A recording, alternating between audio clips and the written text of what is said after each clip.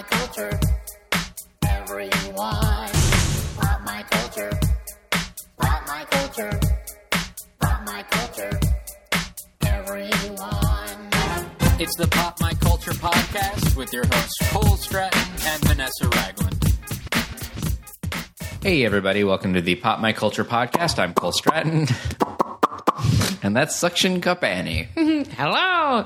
That was me popping our culture. It's Vanessa Ragland with the pop sound effects from I see out what of you this did world. there.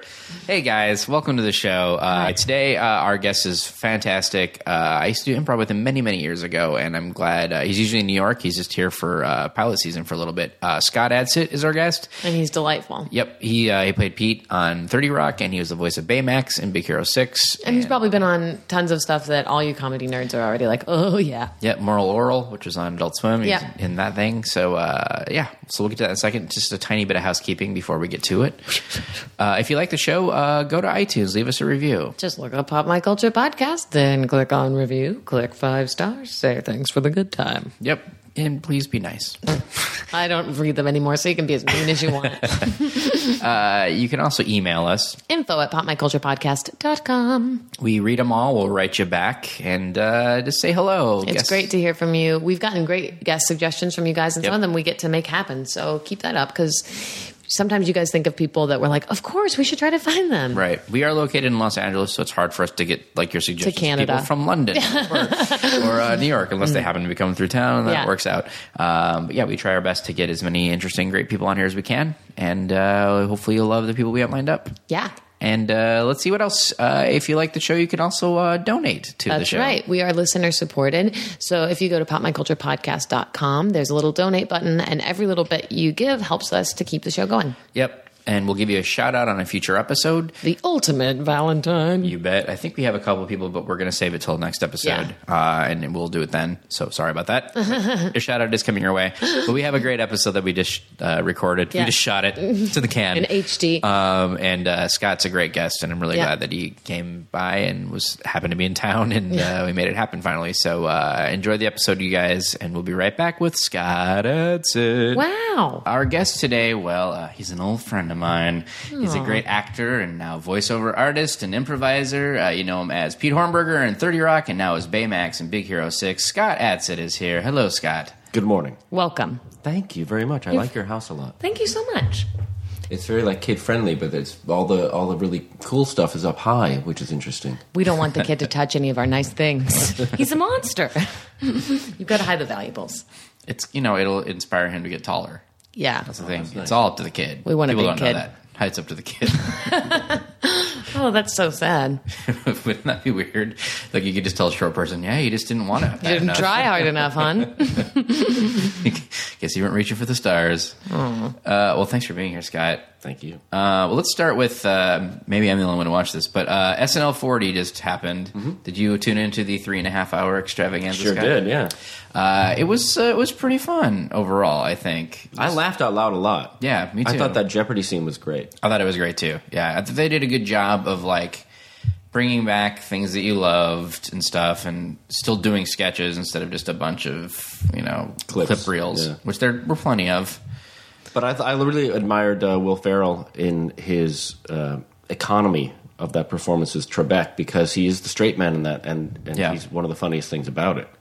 And that's really a great comedian who can play straight, but still, without pushing it, be one of the funniest things in it. Yeah, for sure. So I have not watched it yet. I don't know. I'll blame the baby. But I'm going to. But I don't really understand what it is. It's a new episode, but also with tributes to everyone. It's sort of like, did you see SNL 25 when they did Yeah. that? It's like that, but Okay. longer and bigger. 'Cause now they have 40 years to celebrate. So it was like a bunch of the cast and a bunch of the guest hosts and other celebrities, and people like Dakota Johnson are also there. Oh. Well, the audience was made up of all of people who have worked on the show, either on or off camera. Oh, that's so awesome. I saw Lorraine had been posting a bunch of photos, and it was Yeah. like everyone was there. That's so cool. Yeah, pretty much everybody was there. Eddie Murphy was there, and he hadn't been back since he left. Oh, wow. So he didn't do much. Like Chris Rock gave him a big introduction, Hug. and they Oh. came out and said, "Hey, thanks. It means a lot to me that you guys love the show. So go to commercial now." That's kind of it. But it was still cool that he was there, Yeah. considering he pretty much had like turned his back on it in a lot of ways. Considering like he really did save that show at the time where it was struggling, and they put him on it, and then he broke out. So Well, there were people complaining online in the reviews about Chevy and Eddie not putting any effort into being there, right, apart from being there. Mm-hmm. And I don't know if I agree with that. I mean, they are there. They came out. They were humble. Yep. Eddie was very humble and thanked everybody and said this is like coming back to high school and all that. Oh. And there was no like irony. He just enjoyed being there, which I Yeah. appreciated. And Chevy came out and did a very old bit from Weekend Update, but he also almost fell down, which would have been funny but tragic.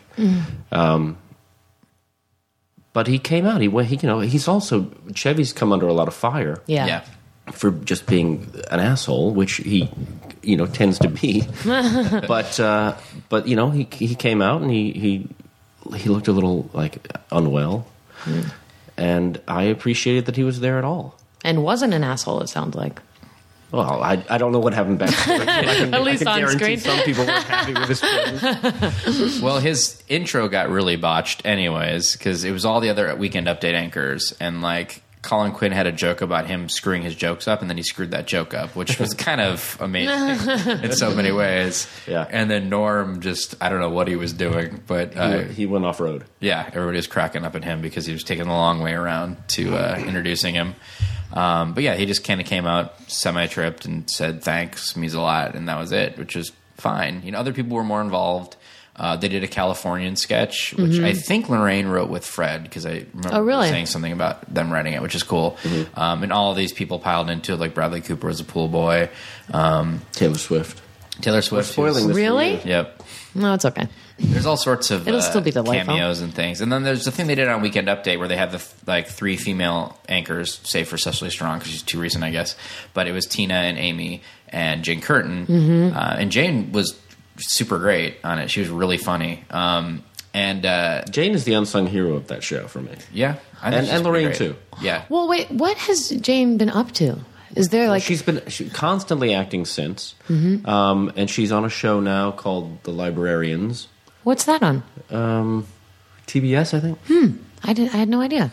She is so good. So good.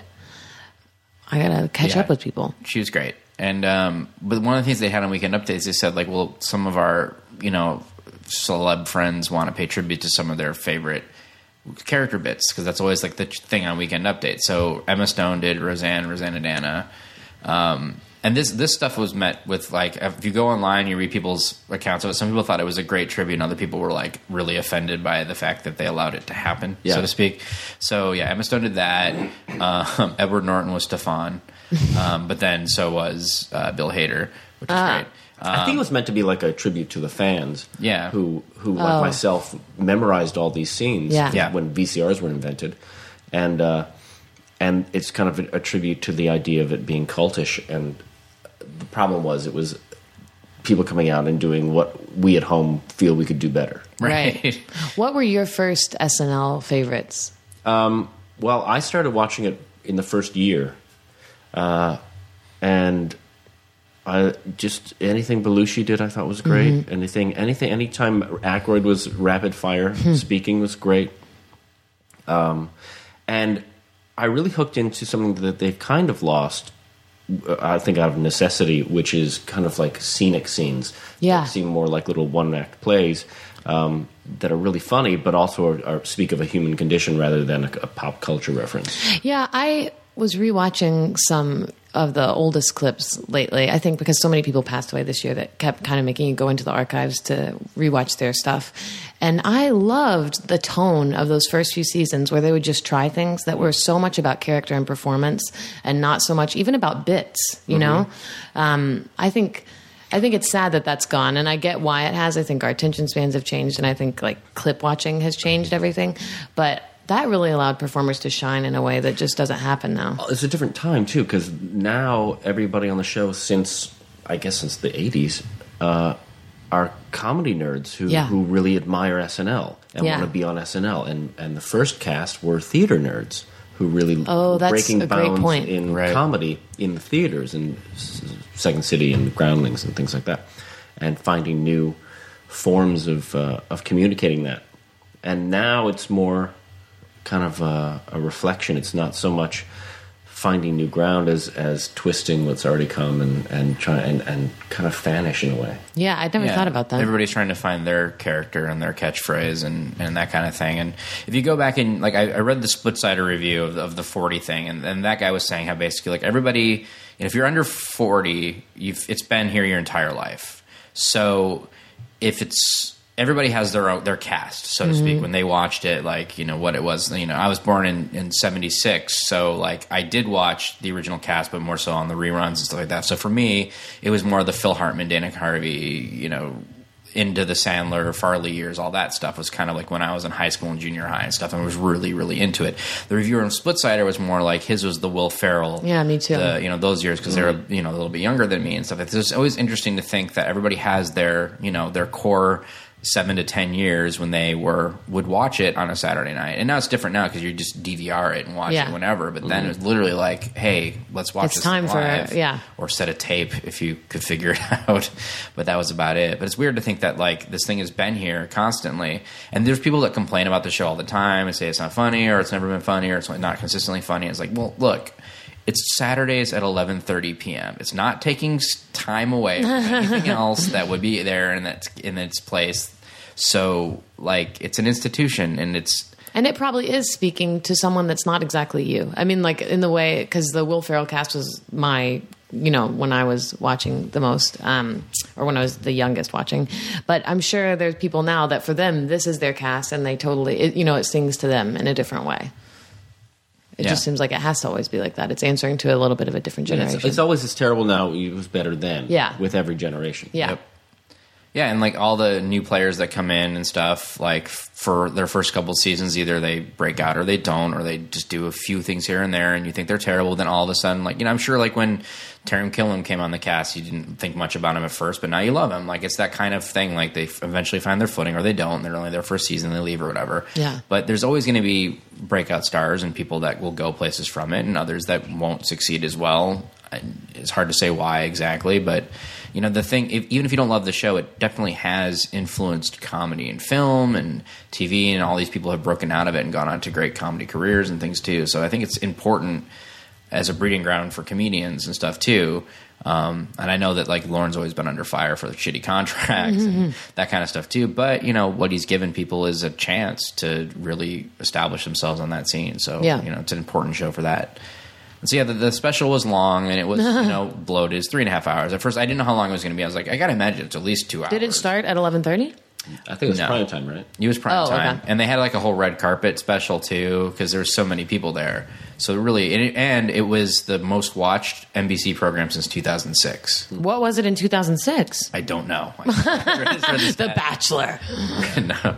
But still, like, that's a huge coup for them. Yeah. You know, considering that SNL's very much all over the place in the ratings. It doesn't necessarily rate that highly, but because it's on Saturdays at 11:30, like, who cares? Yeah. In a sense. But yeah, it was long, but there's lots of great cameos in it, and a lot of good people, and you could tell it was not very well rehearsed, if at all. But that probably made it feel more fun. Yeah. I mean, I don't know. Also, it would have been a crazy wrangling job to make a cohesive rehearsal. If they did have a real rehearsal, I'd be very surprised. Yeah, hey, I would Taylor, too. can you arrive at, like, oh my God, I can't even imagine. Right. Evidently, this channel is showing me that This just the last high thing was a Friends clip show, during the season series finale. the series finale of Friends. Clip show like the whole night. Okay, so there you go. There it is, It's the listeners highest at thing home. since then. So from that standpoint, it's a big success, and I'm Yeah. glad that people were curious about it, and people were live tweeting it like it was an award show or whatever. So that was pretty cool, and just following people's like Instagrams, you know, like Lorraine and stuff like Mm-hmm. that too, just to see all of them hanging out, and it was pretty cool. I'm just glad it happened. You guys are friends with Lorraine? Yeah, she's So wonderful. she's a wonderful, wonderful lady. I've worked with her a few times. She's so cool. She's great. Class act and so smart and funny. I just love her. So funny. Yeah, I'm doing Sunday company at Groundlings, and so everybody was sort of buzzing about it because it was Groundlings' 40th anniversary this year as well. But I know so many people from that theater have gone on to work there, and I can't wait to watch it because it's an important part of like nostalgia of what's funny. And Apparently not very important. yeah. No. Oh, no. It is important. I mean, my baby, it's the baby. The baby's more important than your career, than your history. You're right. I've got my priorities fucked. My DVR does this weird thing sometimes where like it shows that it just recorded the whole thing, but then the last like 15 minutes it just hasn't, and it'll pop up and be like delete, and you're like, what? So it did the same thing for me on that because I was watching But there's like gonna be a a couple hours cliffhanger. after it, and so the thing I missed was the Wayne's World sketch, which is online anyways. So I just looked up a recap of what did I miss, and then went and found it. So I guess the internet's good for that kind of thing. So like if you do miss something, you can usually find it somewhere after the fact. And that sketch was actually pretty solid. I don't know if they needed all the musical performances that they needed. I mean, it's cool that those people were there, but I could tell like with like Miley and Kanye, it was them just attempting to stay connected to the younger viewers and keep them. You got to keep on the kids show. happy. Yeah. Well, when you've got Paul and Paul singing their songs, I mean, they're great, obviously, but it is about yesterday, and SNL wants to be about today, which it still is. Yeah, very much so. So it was cool. I'm glad it happened. Whoa. Jeez. All right, fine. We'll talk about 50 Shades of Grey. Perfect. Well, I know God. you guys tuned in this weekend. So, all right. So this past weekend, 50 Shades of Grey and Kingsman: The Secret Service opened. 50 Shades did huge business, like 94 million domestically or whatever, and like over 200 million worldwide or Peanuts. something ridiculous for Twilight fan fiction to do as well as it's doing.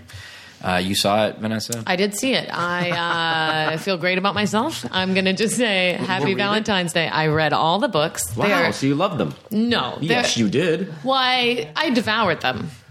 So, Yes, meaning you killed them. No, Wait, no. all the books? There's more than one? Oh, there's 3. Oh, or maybe there's shit. 4. I don't remember. Does that mean there's going to be multiple movies then? They hope so. The end is a Everything is hopefully a cliffhanger. multiple movie. They're trying to build a franchise. What do they call? So it's 50 Shades of Grey, and then there's like 23 Shades of Puce, 18 I don't Shades remember of- the names. Well, they're such trash, but they're it's like a junk magazine. It's like sort of delightful and funny and bad Yeah, but and then also, sexy. did you and- get turned on reading it? Yeah, even though it's horrible. It's just like, ooh, dirty. But the movie's not dirty enough. And is the subject matter outside your personal realm of experience? Yeah. And it's something that you're interested in or just like to observe or think about? Kind of neither. Like, I don't really want to think about... I don't know. I was kind of trying to figure it out watching the movie. Like, what is sexy about the books? Because I have other friends that have also read them. And, like, everyone openly admits they're horrible. But for some reason, like, it's really fun to read. And I don't know if it's because women don't like to watch porn as much. Like, I get nothing from that. I don't ever read erotica. It was just these books became mainstream. So I read them. And then it's like, oh, maybe that's fun. So I don't know if it was the novelty of it. Because So you've never read like Anne Rice's Domination No. S&M books? No, I didn't know those existed. But Yeah. maybe You know I who should. Anne Rice is? Yes. She's the vampire lady. Yeah. And she wrote a whole bunch of like fairy tale. The Snow White closest and, I came is Bondage. the other Boleyn girl, and those kind of have like sexy, like period pieces, But I don't know what was. But there must so- be better erotic fiction out there. I'm sure there is. No, I think that's kind of where I'm going. Like, I think maybe the novelty is what's You know what it is? though? exciting I to think women. there's better erotic fiction, but there's not better erotic fiction that everybody you know has read. So But you why can is there- soundboard off of each other. Why this? Why not better erotic fiction? I don't know. I don't know why this Is it blew because up like it is this. very simple and anyone can read it? I have no idea because I'm not familiar with the genre, but I know for me it started, Jenny Molin came on our podcast, and she had read it before it was like a thing, and she was like, you have to read it. It's like delightful. And I started reading it and I was like, oh my God, this is so bad. But I mean, I read good books too, but I will fully admit I've read the Twilight books. I've read all the shitty stuff. And you can know how horrible it is, and it's still kind of fun to Are you read. fanish about Twilight? No. So you don't pick a team. No. Okay. But when I was reading, I was like, definitely Team Edward. So you do Just the contradicted yourself. No. I mean, outside of the books, no. But if I was reading, I'm on my side. But the books. outside of the football games. I don't root for the Lions. Well, no, you know what it's like. when they're playing. Wait, but do you know what I mean? If you're watching the Super Bowl and you don't really care, but like while you're watching, you're like, I'm going to root for Buffalo, Okay. the Buffalo Bills, so I can. But have I'm not going to buy a party. T-shirt Yeah, but I'm not going to ever check up on them to see like how they're doing. until the next book comes out. Correct, or the movie. Because that's the only time you can check up on them. You know that, right? No. There's fan boards. I could be on message boards. I could be writing fanfic. Oh, you could be a billionaire now. All right. Oh my God, that does make me sad. I don't know why the books or the movies. I guess I can consume trash like anybody else, and it's kind of delightful. I'm just going to wait for the Penthouse Forum movie, where people wrote the letters into Penthouse. Well, that should be a movie, but this movie shouldn't have been made. 50 Shades of Grey. I'll say it was a really, John and I went, poor John. We did have fun though, because it was a sold out movie and the whole theater was kind of delighted by how bad it was. Could you smell the hormones in the air? Opposite. It was the least sexy thing you've ever seen. It was so snoozy and weird. Is anyone and laughing? We were all laughing. Like, there are these lines that are like, I don't make love. I fuck hard. But it's like I walked out of there mortified that I read the books. Like, I don't know what my imagination did that made it exciting, because the movie, they're saying like words from the book, and it's so embarrassing. I don't know. Now I want to go, and when people are laughing, I want to stand up and go, guys, you're ruining my erection. I'm in the middle of something. This is really important. But they keep sexually trying charged to stuff. they're trying to make it about the story in the movie, and the book is not about the story. It's just about trying to get turned on. Like, that's the only reason people are reading it. It's not like you actually care. It's just like you want to read the sexy parts. And in the movie, the sexy parts are like really tamed down, and also they keep playing like "Ain't No Sunshine When She's Gone," like to try to make it moody. So too much spun cake, not enough cream filling. Fuck. Yeah. That's my review. And also Jamie Dornan's too. It doesn't work. And what was Dakota that? Johnson, short. Oh. Oh, But I it's too didn't wanna short. say it. That's what didn't work for you. Well, he should be. I don't He want was- to when he show was a all my kid, cards, but I feel He like didn't if think about it. He didn't want to be if they too cast enough. Chris Hemsworth, maybe I could have gotten into. Well, it was Charlie Hunnam. I know that would have been And much then better. he And dropped Dakota out. Johnson, like snooze. It was funny to watch in a group. I don't remember the last time I saw something that was like that many audience members like cheering against the movie, but in a really fun way.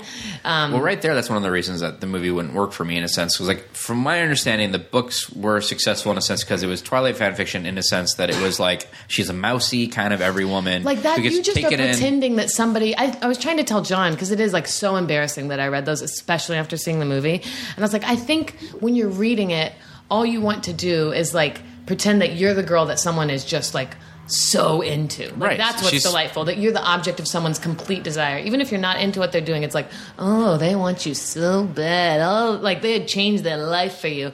So it's a power trip.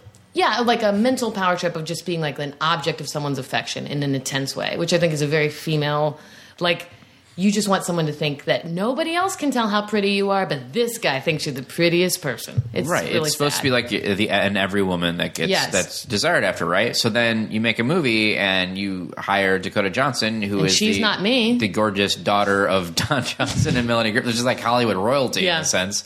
Like, how does that work? It should have been Melissa McCarthy. Yeah, I Now thought the that same woman, thing. we could have all gotten behind. Be like, he gets it. He sees inside her, to her beauty. Yeah.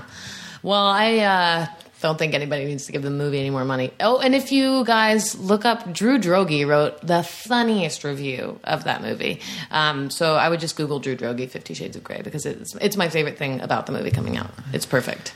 I just have no interest in it whatsoever. I just can't. I went and I think that makes saw sense. I went and saw Kingsman: Secret Service, which was totally great and a lot of fun, and people should go see that instead. It's Matthew Vaughn directed it. It's based on graphic novels. It's completely ridiculous. Is and there a over the red top. room of pain? Because that's what I'm waiting for. No, but you have Colin Firth, beating the shit out of people with an umbrella. I mean, it's very like The Avengers? That works. Yeah, it's like the Avengers, James Bond kind of send up over the top, like ridiculously choreographed action sequences that are like. There's a sequence within a church. I won't tell you anything else about that, but like it's the most insane, like 3 minutes of over the top, ridiculously choreographed, chaotic action that I've seen in a movie in a long time, and it was just really silly and over the top and fun and super violent, but sort of comic booky, so it didn't really bother me from that sense. And great. Like, there's a couple of things in it that I was like, but for the most part, really dug it. And it's doing well. It made like $35 million or something. But Big Hero 6 opened at the same time in England this past Oh, week. really? Yeah. I forget there's such a delay. Wow. Well, they rolled it out slowly across the world. And we beat Kingsman. Oh, yeah.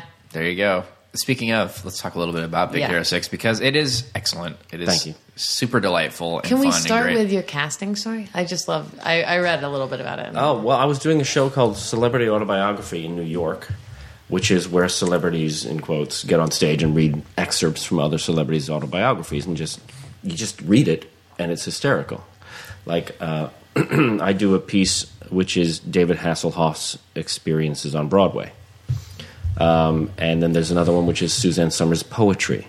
It's a great. We do the show almost every year at Sketchfest. Eugene Packendale, Rayful pretty much run it, and they get amazing cast of fun people to do it. It's really cool. Yeah, so I was doing that for one night in LA in 2013, and two of the casting people from Disney happened to come just for fun, and they were casting the movie. It was very early on in the casting process, and apparently they both looked at each other at the same time while I was doing something. I had several things to do that night, and on stage, and they called me the next day and asked me to come in, and I had the best audition experience ever because it was a work session where it was like an hour at the Disney Animation Studio, which would have been. This is such a dream. Like just hearing the story gives me goosebumps. Of like, that's the dream. Well, you know, there's the Disney Animation Studio has that wizard hat on top of it, and it seems like the chocolate factory. You know, just what's in there? So I got to go in there. And it is just a dream place. It's just all this original art on the wall, and all these designs and prototypes, and geniuses behind every door. Right. And so I went into the studio with Don Hall, who was the only director at that point, and he and I worked on Baymax with the casting people for about an hour. And nothing changed much. He kind of just liked what I was doing, and I brought, I think, a spin to it. How much did they give you to prep? They gave me... I mean, did you go in there blind at all? Or? No, they did give me a little bit of script the night before, but they're very secretive. Yeah. And I had to sign some, confidentiality Some fun stuff. NDAs, yeah. Yeah. So, which doesn't really matter because the story changed over the course of the 2 years that I worked on it. A lot, which is what happens apparently in these films every time, is that they start with the story, and then as they go, as they animate, as they're storyboarding, and as they're recording, they find where the focus should be. And it's just constantly altering. That's a great creative process, I think. And I think it shows in what they make. And also just the idea of collaborating in an audition where it's not so much, impress us, but it's more like, let's see what we can do. That was the best. And everybody's so relaxed and confident and friendly and open. And the Disney Animation Studio is a great place to work. It must be. I've only been there, a dozen times, but I do know that they collaborate with each other if they're working on separate projects. It's kind of like an artist commune. And, if you're working on a movie that's coming out in a year and a half, and someone comes into your office and says, the movie we're working on that comes out in 6 months, I'm having a hard time. You will leave your desk and go work with them for, a week or two. That's so cool. Yeah, it's great. And they trust each other and they love each other's input. And I felt a real part of the process because they were listening to my ideas and the changes I would make in the studio, and they loved them, and they would offer me chances to improvise and stuff like that, which was just so great. Yeah, and everybody, the whole cast had the same experience. Yeah? Yeah. And do you know about the process? Is that typical? I mean, when I read that that's how they found you, basically, through a show, and they liked what you did, that made me just feel like have such confidence in the kind of vision they must have. Did they find other people like that they knew had backgrounds they appreciated, or...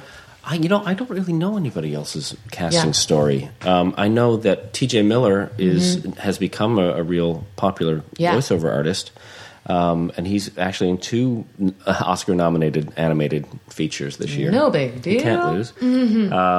And everybody else, I think they just fit the personalities really well. Did you guys get to work together much as a cast? We met for the first time at the very first screening. Oh my gosh. Wow. Yeah.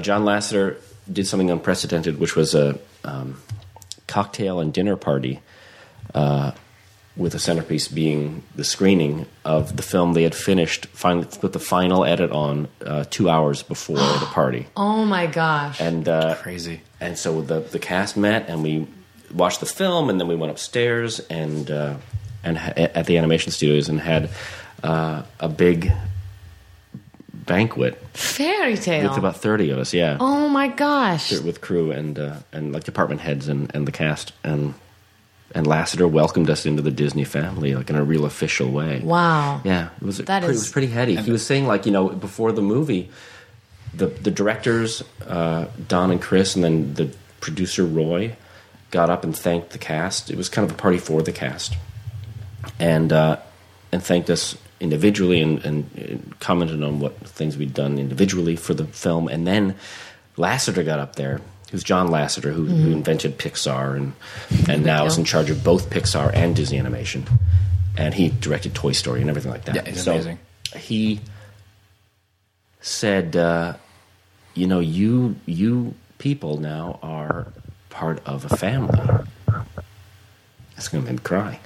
He said, like, you are in the same family as Snow White and Peter Pan and The Little Mermaid and all of that. And that just... Oh my gosh. crazy. That's about crazy. as magical It's as it gets. You get a gig. Gigs are, all gigs are good gigs if it's a gig, right? Yeah. But to do a Disney film, a Disney Pixar film, especially, like, you're now in the canon of something that's gonna, like, it's gonna be forever-ish. Well, and like it's they're gonna part- keep getting passed on from generation to Yeah, generation. it's just such an indelible part of everyone's childhood. Like those films Yeah. form us, It's gonna go in the vault. It's gonna come out of the vault. Ah, you get back to in be the in the vault. It'll come out of the vault. Like, constantly. It's amazing to me that, like, that's a thing, Like, there's people that get voice work on some weird, like, I was in Cats Don't Dance, like, it's never going to be heard of again. But when you go into this particular Hey, cats don't dance. thing, It's a different world, It's a yeah. different world, especially to do something like Baymax, who I think is, the breakout thing in that film, and it will be.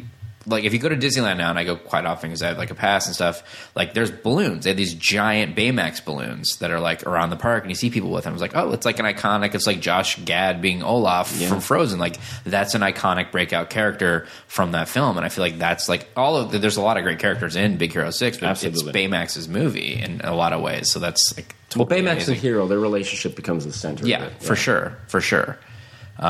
But it's just amazing to me that's a thing. Congratulations. I know, it's And cool. great job. Like, Oh, what a combo. To get it and then nail it. Were there? I mean, I'm assuming that a lot of it was scripted and stuff like that. Were there certain improvisations of yours that you're proud made it into the film? Like, was Puddle-Uddle? Was that like a thing? Yeah, that was. It was their idea to not have him not know how to make a sound, Right. but they said just make some noises. So I tried a few, and I think they took the first one I did. Nice. And like the drunk stuff, I was improvising. Nice. I know TJ got to improvise quite a lot because Fred is kind of a loose cannon, his character. And the thing is, I had to learn a lot of technical speak, medical stuff, Oh, I'm sure. Yeah. and practically none of it made it into the film. We did a bunch my of gosh. like very long medical terms that I would describe to people as I scanned them. And I think it got in the way, so they just decided, let's just keep it simple. But it was a lot. There was a lot of stuff that was very precise. So there wasn't a lot of room for Baymax to improvise, apart from when he was drunk or being a little silly. Right. Because he is all business, and pretty much everything he says, at least in the first half of the film, is stuff that was programmed by his creator. He's got certain things he says and variables within a sentence, but generally everything's pre-programmed based on anticipating what might be a problem, for his patients. Right. And it's great too that, like, they can do as many of these things as they want now. Like, back in the day, like, the second Toy Story was supposed to be straight to video. Like, that was back when you would just make video sequels because there was a market for that. But they realized while they were animating it, like, well, this looks just as good as the first one. It's taking just as much time, more or less. Let's just make it theatrical, and then 3 and et cetera now. So, like, most of these things will make it back to the theaters. They can be franchises, and then they do, like, little spin-off shorts and stuff that they put before the other movies. Like, the world continues even after the initial films nowadays, which is pretty great too. Do you have a lot of Baymax toys at your house? I do. I have toys that speak with my voice in Oh, the house. creepy. It's pretty great. It's a dream come true. And those are fun to give people who are friends. Don't start writing. Who'd you and Pop My Culture? Use my dress. Well, yeah, congrats. It's a great film. I hope it does very well on Sunday. I was thinking the other day, and I say this very humbly, that if this character survives time and people still care about it years later, which I have no idea they will do, but it means that eventually one day I will have to hand the baton. Yeah, to there'll be a someone new else. you. Yeah. That's so bizarre. I know. I have a friend who his whole job is basically he takes over characters like he's Fred Flintstone. He's become all these people that are no more, and it's an incredible skill, like to do that kind of voice match and character match. But I have thought about how bizarre it is to like. Yeah, now you're him. Like, ooh, it's so weird. It's Yeah. a big responsibility. They need to live be forever. Daffy Duck. Yeah. Even like in the Disney canon, like Sterling Holloway was Winnie the Pooh. Now it's Jim Cummings, who does an amazing job too. And like the fact that a lot of people don't know that it's a different voice actor is pretty incredible too. Was your friend in I Know That Voice? Yeah, briefly. Yeah. That's such. If anybody hasn't seen I Know That Voice, please watch it. DiMaggio, he directed it and created it, right? It was, I don't know. Yeah, I mean, he produced it for sure. Yeah. Was in charge of it. But it is so interesting. It's on Netflix. It's a documentary about Yeah. voiceover artists. And it's really wonderful. You get to see. I mean, we've talked about it a lot on this show because we love voice actors here, but everyone is just so cool and humble, and they're so passionate about what they do. I think it's one of my favorite documentaries that's come out in the last few years. So take a look. And one of the most like supportive communities of actors in general, because it's very cutthroat in general to act, especially in Los Angeles, stuff like that too. You all know each other, but you're all secretly rooting against each other at the same time or whatever. But I find that the voice world, it's a hard nut to crack into because there's a lot of people who get a lot of the same jobs or whatever, but they all know each other. They all do these conventions together and things like that too. And, they don't, they know that they're not going to get everything and, oh, so-and-so got that. That's great too. But it's very like, it's a fun club and they all love each other and they all love working together. It's a cool. Yeah, it's funny to walk into a room with them because they have a shorthand way of speaking to each other and they pepper it with voices. And I have been to dinner with voiceover people who I didn't know.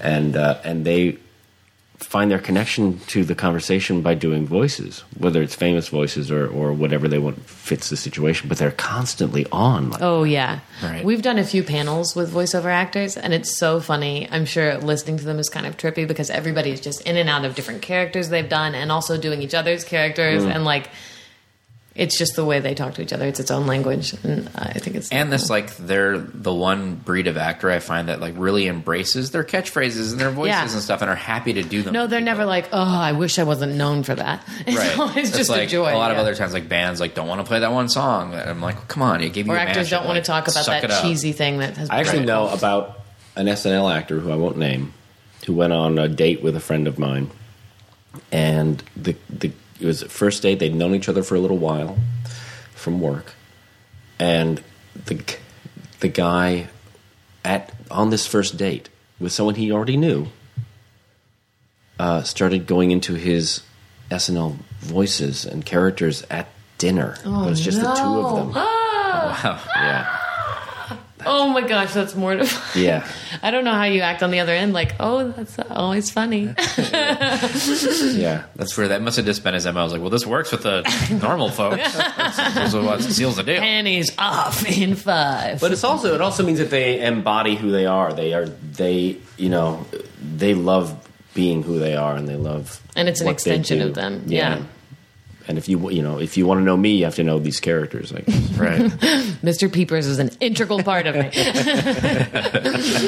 He literally gets up on the table. It's okay. We can sit down. it was not Catan. Well, I want to talk a little bit about 30 Rock because you have history with a lot of these folks back from the Second City days, right? Like with Tina and like Rachel and people like that too.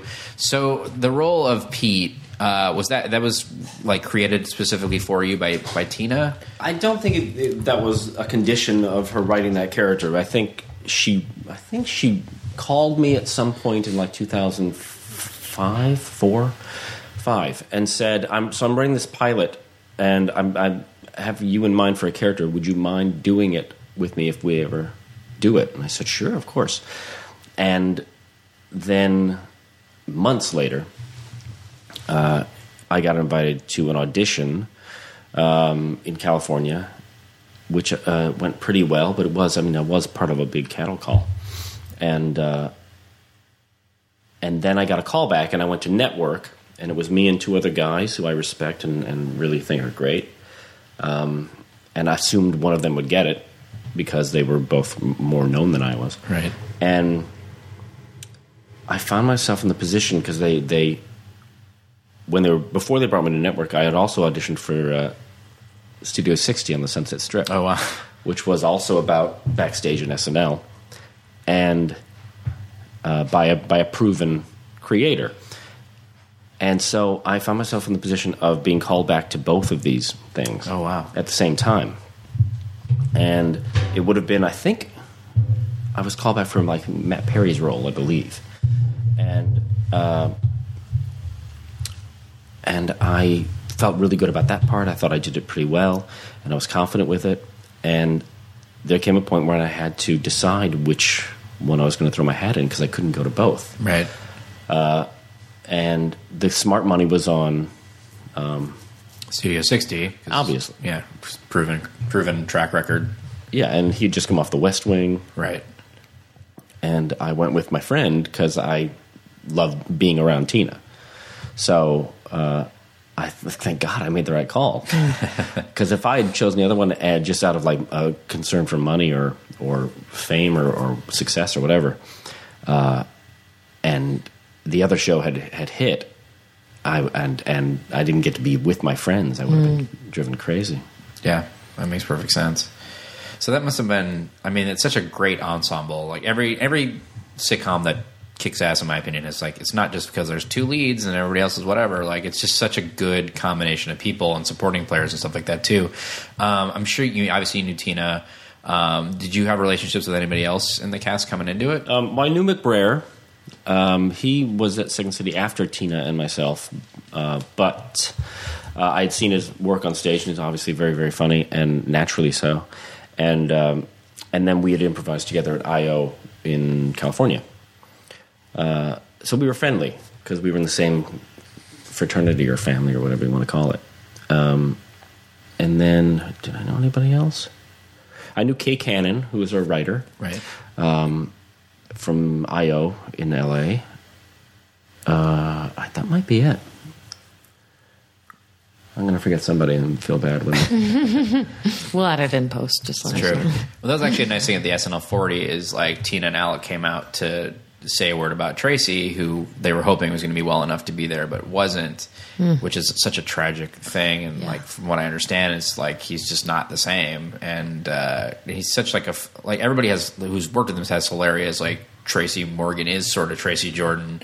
Ridiculous, like completely unpredictable, but so fun. Like, was it really like hilarious to work with Tracy? Was it you never knew which Tracy you were going to get from day to day? No, you always knew what Tracy you'd get. There's a few, obviously, quite a few Tracys, but the one he liked to present was the one who holds court and tells the same jokes he told last time, and they're funnier because he's repeating them,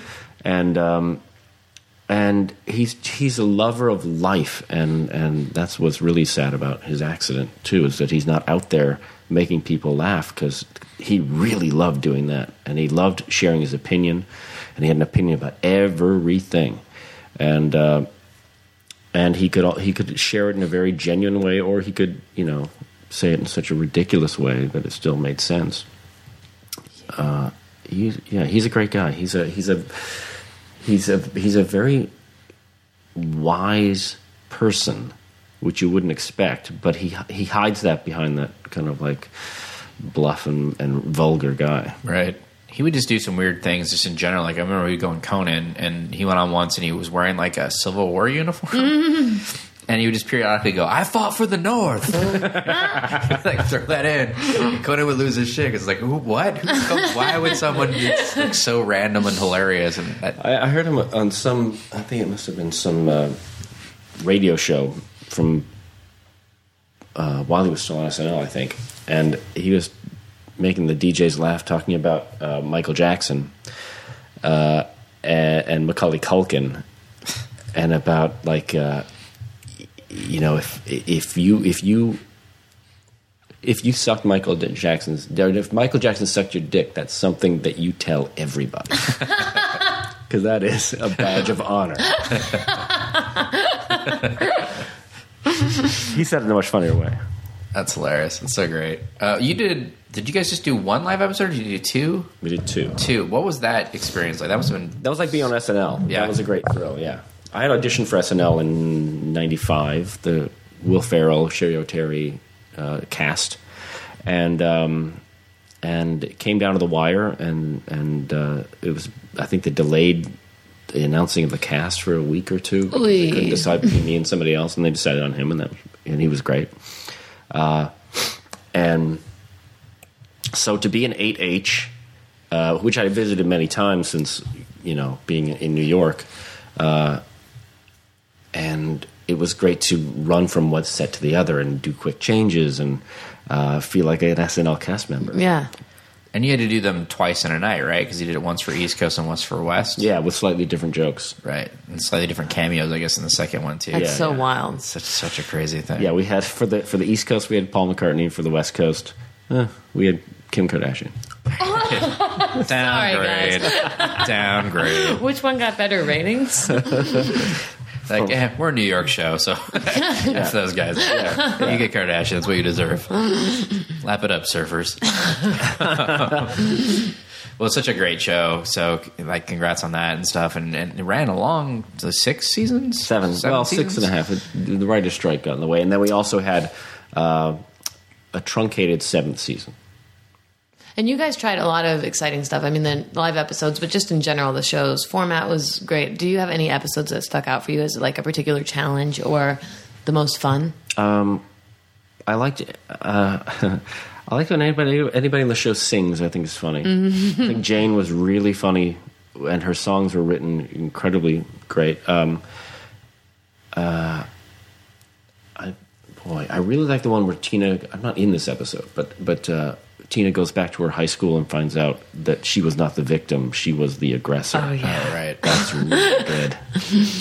I do enjoy the episode where everybody Tracy sees is a puppet. Oh, the Muppet one? Yeah, the Muppet one, yeah. Yeah, we had the actual Muppeteers. really? Yeah. Oh my gosh, that's exciting. Yeah. That's great. Yeah, just like the fact that kind of stuff can happen on network television is shows you like how great the show really is. Well, it is interesting because we developed kind of an intellectual cult following, and entertainment people loved the show, and eventually they all wanted to be on it. So, it was maybe a struggle in the first season to get people to come on. By the second season, it was like guest star A wait every list, show. yeah. It was like Will and Grace or whatever, where there's just a guest star on every show that's a really impressive person, like Jennifer Aniston or Oprah, and so then they were getting all these requests to guest star from huge stars, and a lot of them were music people. So Tina and Robert Carlock created an episode where Alan Alda, who is Alec's father, needs a new kidney, and they have a big We Are the World fundraiser. And every person who had written in, "Can I be on your show?" Was put into one episode. Oh Nice. my gosh. So there's one day where I went to work and there was Sheryl Crow and That Moby is and the insane. Beastie Boys and the Doobie Brothers and just all these amazing people. Cyndi Lauper was there. Oh my gosh, what a delight as a writer too, to be like, we're gonna write this down and it's gonna happen. Yeah. Like all these names, it's gonna happen, and we get an excuse to make that. That's so cool. Yeah, because usually you write it down in the script and like, there's no way. We'll end up with Carrot Top. No offense to Carrot. My friend Dino Stamatopoulos was there at the inception of Conan, and it was his first show with a big budget. Or maybe it was, you know what, it might have been the Ben Stiller show, which was his first TV show as a writer. And he said he found himself writing a scene where a horse gets pushed out of a helicopter, and then they did it. And it was a dummy horse, obviously, but they had the helicopter. They had a big dummy my horse. God. And it was the first time he said, wow, so I just write it down. And it will And then happen. people make it happen. That's a trip. That's crazy. It was sort of like we had like maybe in year 7 or 8 of Sketchfest, we had Robert Smigel, and he did like a TV, like a live TV Funhouse thing with like Triumph and the Anna Pals, and I was in it. That's right, you were there for that. Yeah. And like, Smigel was great, but like I just remember like constantly he'd be like, I need like 4 ducks, like 4. Somebody go get 4 ducks like they were hanging out. I was like, oh, because he'll write these things down. And they happen. Yeah. And we're like running around, be like, I don't know where to get ducks. Where do I get ducks? What's going to happen to the duck? Right. Oh, yeah. That was a great night, too. That was really fun. I had met Robert maybe twice before that night, but not in any real genuine way. And I found myself, because my friend Dino was writing with Smigel, and there were maybe 2 other people, and Dino had been on TV Funhouse as a puppeteer. And I found myself crouching next to Smigel doing Triumph, and I was holding up a rooster or something, and doing dialogue and stuff, and watching Robert kind of giggle into his own jokes because he loves his jokes. He really loves reading his own jokes, and he's back there behind the blind, going down the list of stuff we had all worked on in the hotel room, an hour earlier, and it was very heady to because I love Triumph. And to look over and see Robert, crouching down there in a very kind of vulnerable position and awkwardly trying to manipulate the puppet and hold his script and try to get the arm up for Triumph. It was a great experience. Yeah, he did, they did at the first, whatever that comedy festival that Jack Black runs in LA, the first one down in the pier. He did a Triumph thing there, and I guess the joke that really resonated with people is he said something like, I haven't seen this many young white males since UCB Herald auditions. It's just like so area specific. Yeah. Like, yep, it's so good. So good. Well, let's do first. Okay. All right? We do this every podcast, a different first from life. This kind of ties into Big Hero 6 in a sense. What was the first animated movie you fell in love with in life? Like, what's the first one you can remember really being into? Oh, wow.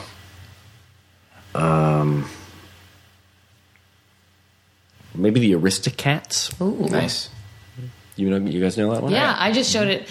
Like, my baby doesn't really have an attention span. He's a little baby, and I don't usually show him screen time. But when we drove to Vegas, and I kept showing him clips of it, and he was delighted by it. Yeah, it was so it's great. It's great music, and Yeah.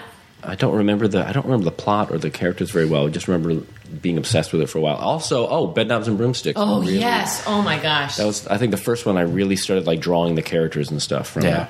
That movie was so magical. So magical.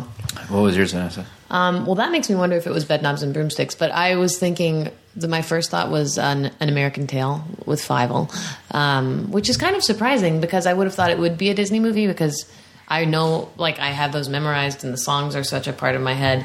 But that one, I just remember, loving it. I know I saw it in the theater with my dad when I was little, and I was just really taken with it. Some kids, their first cartoon was Watership Down. Imagine that. Oh my gosh, and you're broken forever. You never recover. Similar to that, I think mine was The Last Unicorn, which I was really obsessed with. Oh my I gosh. don't know that one. Oh, Which is, it's really it's dark. a darky. Yeah, it's just About genocide? It is. It's Mia Farrow is the voice of this last unicorn. She's the only one left. Last And, the Red unicorn. Bull is this beast that's rounding up all the unicorns and driving them into the sea. So they're all in the sea now, and she's the last one. So they're trying to get her. They're trying to slaughter all the unicorns. They And, become narwhals? I pretty wish. much. They're the waves that you see crashing in, or the unicorn's manes, or whatever. Oh, it's a nice thought, but that's not true. That's true. That's true. And Alan Arkin is this wizard, and Jeff Bridges is this prince, and it's really dark. But I loved it. It's Rankin Bass in the animation. Uh-huh. It was either that or Disney's Robin Hood because I loved I remember that too, yeah. that. I just watch all rewatched the time. that. It's my favorite Disney It's so movie. I good. love it to death. I forgot, when you revisit something and it wakes up the part of your brain that had memorized the whole thing, like the Robin Hood and Little John running through the forest. When I was watching it, I was like, I know all the words to Oodalolly Oodalolly. It's always been in there. Yep. It'll never leave. That's a great movie. Yep, and that's Phil Harris was my favorite voiceover Disney guy. He's just so good. Yeah. Baloo and Little John and the Aristocat guy whose name I'm forgetting. But he was great. Yeah, I love that movie. Let's do my question. We're going to do a Okay. build a movie. These are fun. So the three of us together are going to build a fictitious movie that doesn't exist. There's no budgetary constraints. Anybody can be in this. But we're going to build the worst January, February studio mistake dump off movie we can think of. Because right now is the time where the crap the studios don't have confidence in get dumped off, like Jupiter Ascending, which did not do well at all. sometimes they're smart and they open those Liam Neeson movies that tend to do well. But in general, it's like if something comes out in January, it's not going to be good. So let's put together what we think would potentially be one of these films. Okay. Vanessa, you want to start off with adding either a plot element or an actor? Oh, those are my choices. I was going to say it takes place on Mars. That's fine. Okay, great. Sure. It's on Mars. That's what I've got to begin with. Oh, and it's based on a different piece of Twilight fan fiction. All right. Takes place on Mars, based on a Twilight fanfic piece. It is live action, but some characters are CGI. Oh. Human characters. In fact, it is the CGI Jeff Bridges from Tron 2 in a different role. Oh, Nice. no. They had a little extra. Yeah. He plays a Martian because they discover life. That's Maybe like King his whole of thing Martians? is. Yeah, he's the king of the Martians, CGI'd. And then the main astronaut that discovers all this is played by Adrian Brody. Oh. And let's cast Kat Dennings as the Bella turned Anna character. The Twilight, the female woman that bites her lip a lot. And the motion capture for the Jeff Bridges character is played by, let's say, Ed McMahon's widow. Oh, nice. Right? They couldn't get Andy Serkis. He's not involved in the motion He's like, capture. no thanks. He's like, nope, no, thank you. So the crew, there's a couple other. There's a science officer who is played by Paul Giamatti. He's listed as Paul Giamatti. He's got like 4 scenes before he discovers a terrible secret beneath the surface and is killed off. Like Bryan Cranston. Yep. Delta Burke plays Kat Dennings' mother, who sends her to space because the mother is a single mother. She's been divorced and remarried a million times, and she just can't have Kat there while her new husband Mike moves in. The rocket ship she's in has got a surfer dude personality. Nice. And it sings. Ugh, even just saying surfer dude is kind of gross. It's a real surfer dude kind of thing. Okay. All the other original songs, though, and score are all by the same person. It's all done by, let's say, Moby. Could be worse. Yeah, like, it's not a bad score. The score is good. But the lyrics, he didn't write the lyrics. He hired somebody to write the lyrics. It's trying to think of somebody good to do this. Shel Silverstein. Yeah, Shel Silverstein wrote all the lyrics, even though I think he might be dead. But yeah. No, they can just lift the lyrics from any of his work. I think it should be called like Morning Mars Pain. What? Morning Mars Pain, because it's like Twilight is like a time, and 50 Shades of Grey. I think it's Morning Mars Pain. It's a good name. I don't think that's going to fly. Right. That's the whole point, isn't it? All right, Morning Mars Pain. It's The prequel. Oh, that's nice. They Yeah, call it the prequel. They don't have a sequel. but something will. They're hoping it will be a franchise. It's directed by P.T. Anderson, not Paul Thomas Anderson, not like the guy that did like Event Horizon and did all those like really bad sci-fi. U.S. Anderson. Is that what it is? You talking about Mortal Kombat guy. Yeah, that guy. He's just a journeyman action sci-fi director. All his movies are 2 stars or worse. I think this is a good film. He comes in under budget. We have a villain. Oh, Jeff Bridges is the villain? He's a Martian.